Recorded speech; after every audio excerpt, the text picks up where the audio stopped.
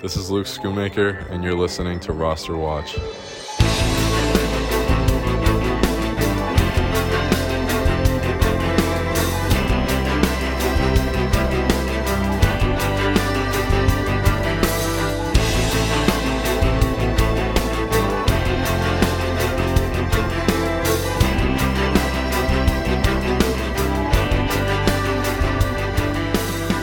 Ladies and gentlemen, RosterWatch Nation, welcome back to the epic RosterWatch podcast, brought to you by RosterWatch.com. My name is Alex Dunlap, and joining me today is a repeat guest on the show. We love having him on. His name is Pete Overzet. You can find him on Twitter at Peter Overzet. He's what's your job with Fantasy Life, Peter? Do you have a fancy title over there? You know, it's somewhat fancy. I'm the creative lead over at Fantasy Life, but in practicality, I write the newsletter. I do some SiriusXM hosting for them. I make some shorts and just kind of have my hands in a bunch of different content pies. And then your YouTube is where you're streaming all of the Best Ball Mania drafts that you've done so far. You're up to what'd you say, number 115 or so that you did earlier today? Where can they find that? Yep. Yeah. So that's over on my YouTube channel, youtube.com/Peter Overzet. For some reason, I got it in my head that I would stream all 150 of my Best Ball Mania drafts this summer. It was daunting at first, but now that I'm only 35 out, you know, I can see the light at the end of the tunnel, and it's been a pretty fun exercise, all things said.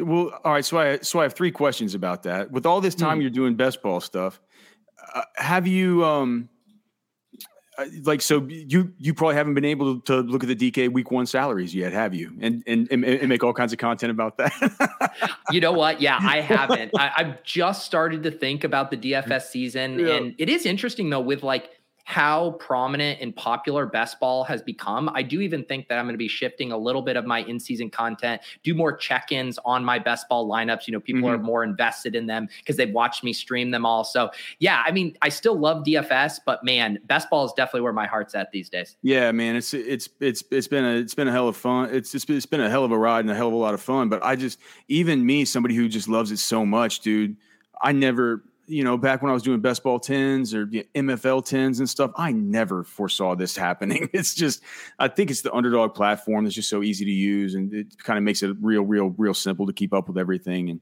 it's just, it's been an amazing ride to kind of see this best ball wave. Okay. So my second question about it, have you gotten your mind around redraft yet, and how different the ADPs are in redraft, and a little bit of how the strategy is a little bit different, especially with your kind of roster fillers as you get towards the end of these drafts? Yeah, we've just started over on my YouTube channel, Ship Chasing, that I do with Pat Corain and Ben Gretsch. We've started to draft some of our high stakes managed league teams, and it is definitely kind of different. You know, some of those small tweaks, with best ball, roster construction is so important, and you're basically building out resiliency within your team to withstand the chaos of 17 weeks, and you can't touch your lineup. But with managed league, reorienting to, I think, even being more aggressive because you have that waiver wire safety net, and at positions too, where there's, replaceable talent. I think, running back twos or even middle quarterbacks. It's I'd rather take a huge swing on a quarterback. Take Anthony Richardson. If you cut him, there's Derek Carrs available on the waiver wire every single year, or same with running back twos. Take a big Rashad Penny, swing. If he gets hurt, well, guess what? They're going to be able to find backup running backs on the waiver. So making some of those small tweaks, although a lot of the general principles still apply. Okay. And the third question I was going to ask you is actually something that I've written down for our show sheet. So we'll get to that in 1 second. But before we get to that, I want to talk about some of these players in training camp that are either getting hype one way or the other.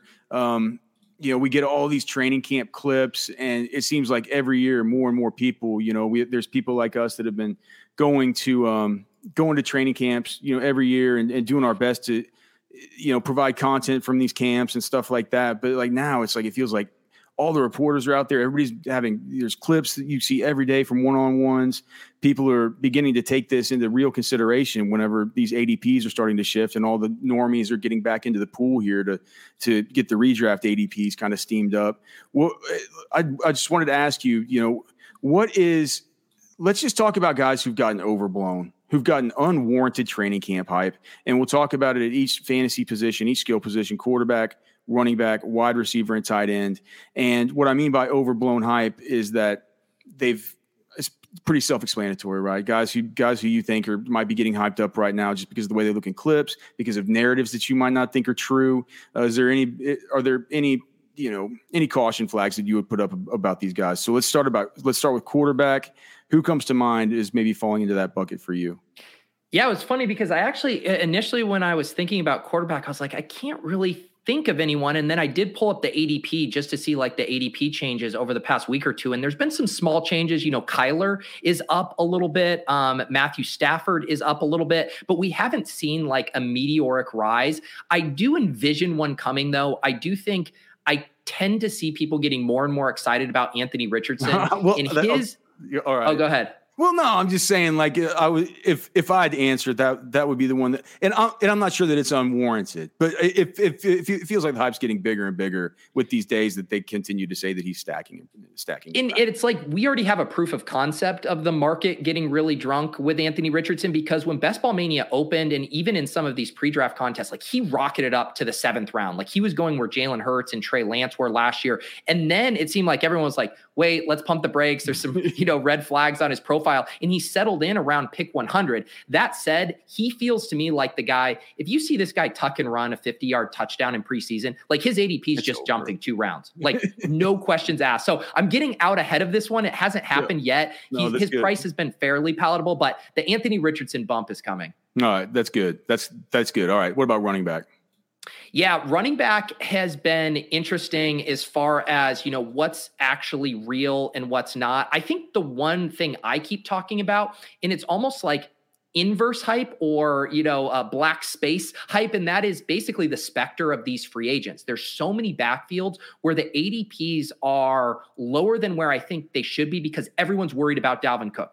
Everyone's worried about Zeke Elliott. And so I look at the Miami Dolphins running backs, all 3 of them, the rookie A-Chain, Mostert, Wilson, they all seem a round or 2 cheap relative to once Dalvin Cook's removed from the picture, they would jump up. Same thing for Breece Hall. I find Breece Hall too cheap because of the specter of Dalvin Cook. And so Dalvin Cook is pushing down all of these ADPs. Dalvin Cook can only end up in one spot, and he's probably only going to impact one specific player, all things considered. So I think the market is being a little too fearful in those spots. Like, you're drafting a $25 best ball team. Like, if you're getting a value on this guy, like if you remove Dalvin Cook from the situation and Breece Hall's injury stuff remains on a good timeline, he's going to be a mid-second round pick.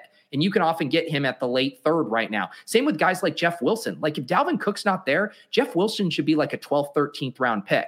And right now he goes in the 15th, 16th. So I think people are being a little too trepidatious with the Dalvin Cook stuff. I got an email from Josh Barton over at Odds PR. I'm on the media list that they send out. It's for sportsbetting.ag, and they put out just earlier today Dalvin Cook and Zeke Elliott's next team odds that people can bet on. And so for Dalvin Cook right now, it's Miami Dolphins are the top one right now at 2-3 at 2 to 3, which is minus 150.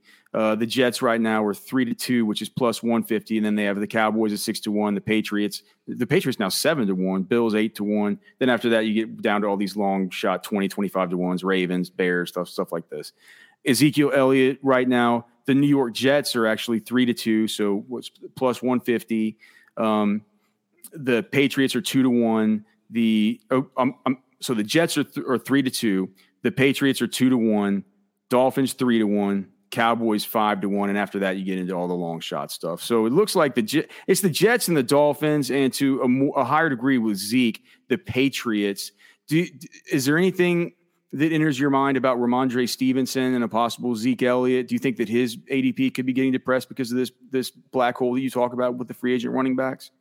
The only guy that would kind of worry me for Ramondre would honestly be like a Leonard Fournette because of his pass catching. I think what makes Ramondre so exciting is that you're going to get the explosive plays and the pass catching work. If you have someone eating into that worries me. If Zeke comes and you just have an early 2-down plotter that's stealing some of that low value work, that doesn't worry me. I mean, Ramondre already dusted Damian Harris, and I think Damian Harris is far better than Ezekiel Elliott. So I'm not too concerned there. And I think, with the Dalvin Cook stuff, I do think that everything we've seen is he wants more money than any team is willing to give him. It seems like there is like both the Dolphins and the Jets are like, we are not paying you anywhere close to what you want. So unless one of those teams gets put in the corner because of an injury situation, similar to what just happened with the Saints, the Saints lose Eno Benjamin, which doesn't seem like much, but they want a depth add. They go throw some pennies at Kareem Hunt. And he snap accepts because he's like, I don't want to wait for a Zeke or a Dalvin Cook to go here. I'll just take the one job I can get.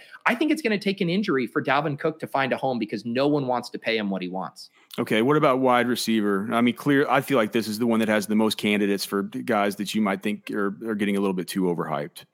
So I'll do two, like one who's actually jumped a ton. And I was actually taking some stabs on him, but like the Justin Ross hype out of Chiefs camp is now like kind of out of control for a guy who could still be on the roster bubble. We were doing a FFPC managed draft the other day and he went in the 12th round of that. I was like, holy cow. Wow. Yeah. He's up almost a round and a half now on Underdog over the past week. And I see him going ahead of Richie James. And like, again, I love the talent profile of Ross, but I mean, Richie James is probably just going to be on the field right out of the gate in 3 wide receiver sets. And Justin Ross might not even make the team. So some of that is a little crazy to me. And then the other one, the Calvin Ridley stuff, and no one likes bagging on Calvin Ridley. So I always have to be the bad guy here, but him moving up around because of one training camp highlight of him looking good in shorts is like certifiably crazy because I already found his price a little rich. This is a guy who's played 5 games in 2 years and he's going at the 3-4 turn. And now we're going to draft him at the 2-3 turn because he looked good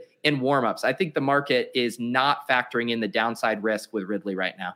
Davis was on the podcast last week, Davis Maddock, and he had the same exact take as you with Ramondre. He said he's worried about Fournette, but he had the exact opposite take about Ridley. He says it's just about training camp highlights, and I don't care. He looks awesome. I'm all in. Well, the reason I'm scarred, right, is because I am the guy who started chasing Kyle Pitts up draft boards last year because of preseason highlights, and I liked him. And then he had that preseason touchdown where he dusted the defensive back for a 50-yard touchdown. And I started taking him in the second round of drafts. Nothing had materially changed his usage, the overall scenario, but because I got excited, I chased him up the board. And it's a recipe for disaster when you aren't baking in the downside risk. And it's like, we are basically asking Calvin Ridley to pretend like he never missed football. Like if he played last year, if he'd just been playing and crushing, he'd probably be like a mid to late second round pick. And that's where we're going to draft him now, except there's so much more added risk. And he has legit competition. Evan Ingram, Christian Kirk, Zay Jones, these 2 running backs. There are a lot of good players in this offense. And I think the market is too over-enthusiastic at these prices. You want to win your fantasy draft?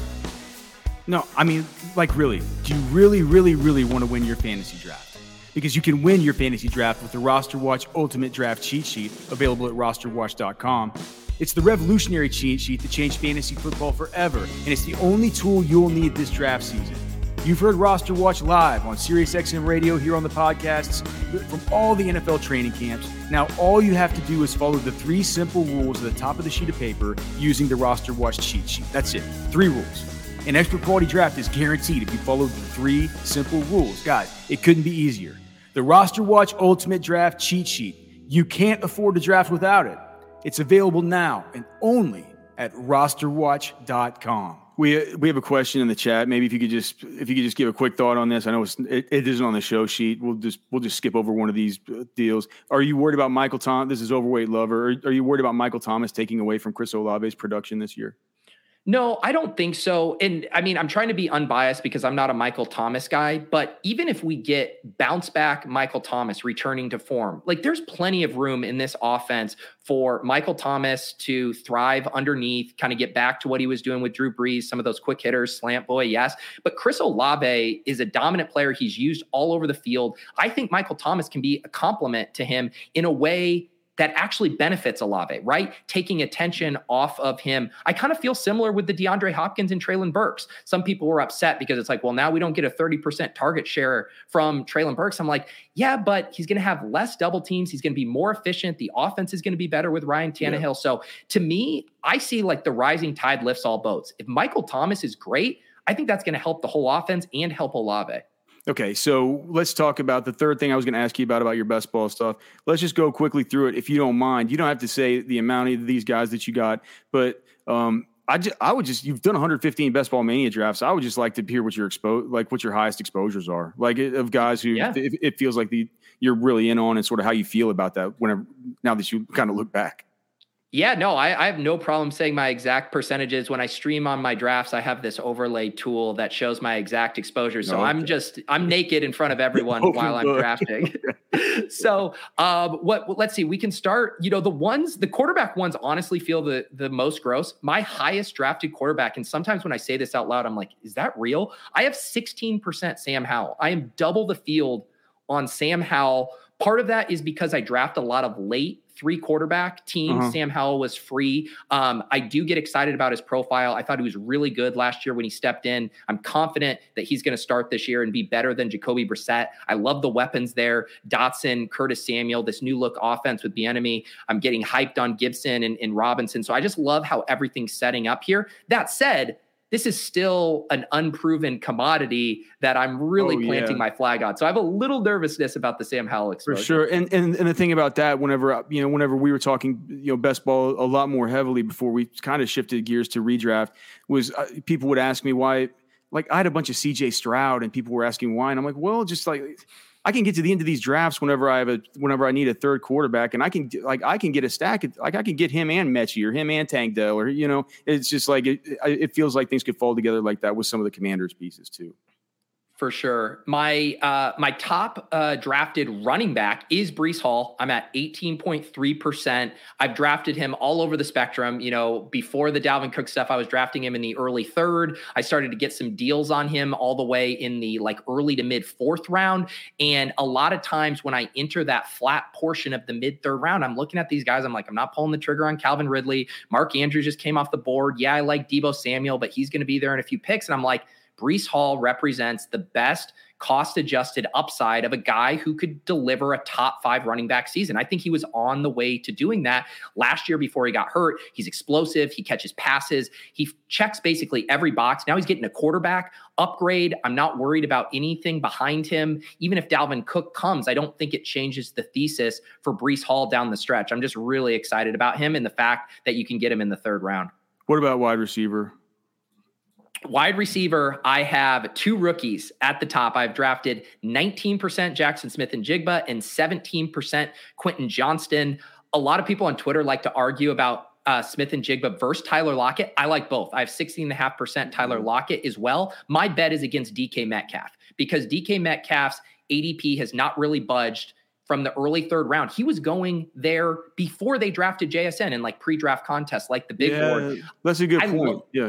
I love the price on Lockett and JSN, and I just do not think the market is reacting enough to what JSN is going to do for this offense down the stretch. Could DK Metcalf run hot and score 15 touchdowns? Sure. He's capable of doing that. But man, I like playing the Seahawks through the cheaper pieces. What about tight end? Tight end, I'm a little bit more smoothed out, but my 4 top guys here definitely represent my 4 favorite clicks at tight end. So it's kind of nice that my money backs that up. But Pat Freiermuth at 14%, Dulcich at 14%, Sam Laporta at 14%. So those guys are all tied. And then Kyle Pitts, we're going back on it at 12% there. Do you generally like to go with I know it's different for each draft, but if you just had to guess, looking back at all these, how often do you just think through your collective memory, do you go three tight end? I've been doing it way more this year, partly because I think there's just a plethora of late round options. I mean, all the guys I listed are a little bit more expensive. Laporta, the cheapest of those guys, goes in the 14th, 15th. But then if I scroll down, I take Trey McBride, Mike Gesicki, Michael Mayer. I do a lot of Noah Fant because I have a bunch of Geno Smith and Seattle stacks. And so there's just so many good pieces, whether you're looking for rookie breakouts. Now we see Luke Musgrave, coming on. If you're just looking to correlate, there's starting pieces like a guy like Jake Ferguson on the Cowboys, starting tight end, basically free in all of these drafts. And one thing that I used to be very conscious of, okay, I spent a 5th round pick on George Kittle. That means I only need to do 2 tight ends. I'm comfortable going to 3 tight ends, even with a George Kittle or a Kyle Pitts. If I think the best player at the end of the draft is the tight end, and when I filter wide receivers, tight ends in the 18th round, I think the tight ends project straight up for more points than some of those wide receivers. So I've been way more open to 3 tight end builds, even if I already spend an early pick on one. Is that the same with is that the same with you and quarterback? Like if you get a Lamar Jackson or something early, like is that the same? Because it feels like as you get towards the end, there might not be the kind of value at quarterback that you could maybe feel like that you could get at tight end. Yeah, I do it a little bit less, but I do a lot of late 3 quarterback builds. And one thing, the kind of the push-pull is this element, right? We all want an elite quarterback. This year's Jalen Hurts, the guy that can drop 40, that can separate from everyone else. Because if you're in these playoff pods, you're trying to finish first out of 16 in your week 15 grouping to advance to the semis. Having that guy who goes for 40 and everyone else's quarterback is going for 20 to 25, that's a huge advantage. Now, that's a feather in the cap of taking two quarterbacks and getting an elite one.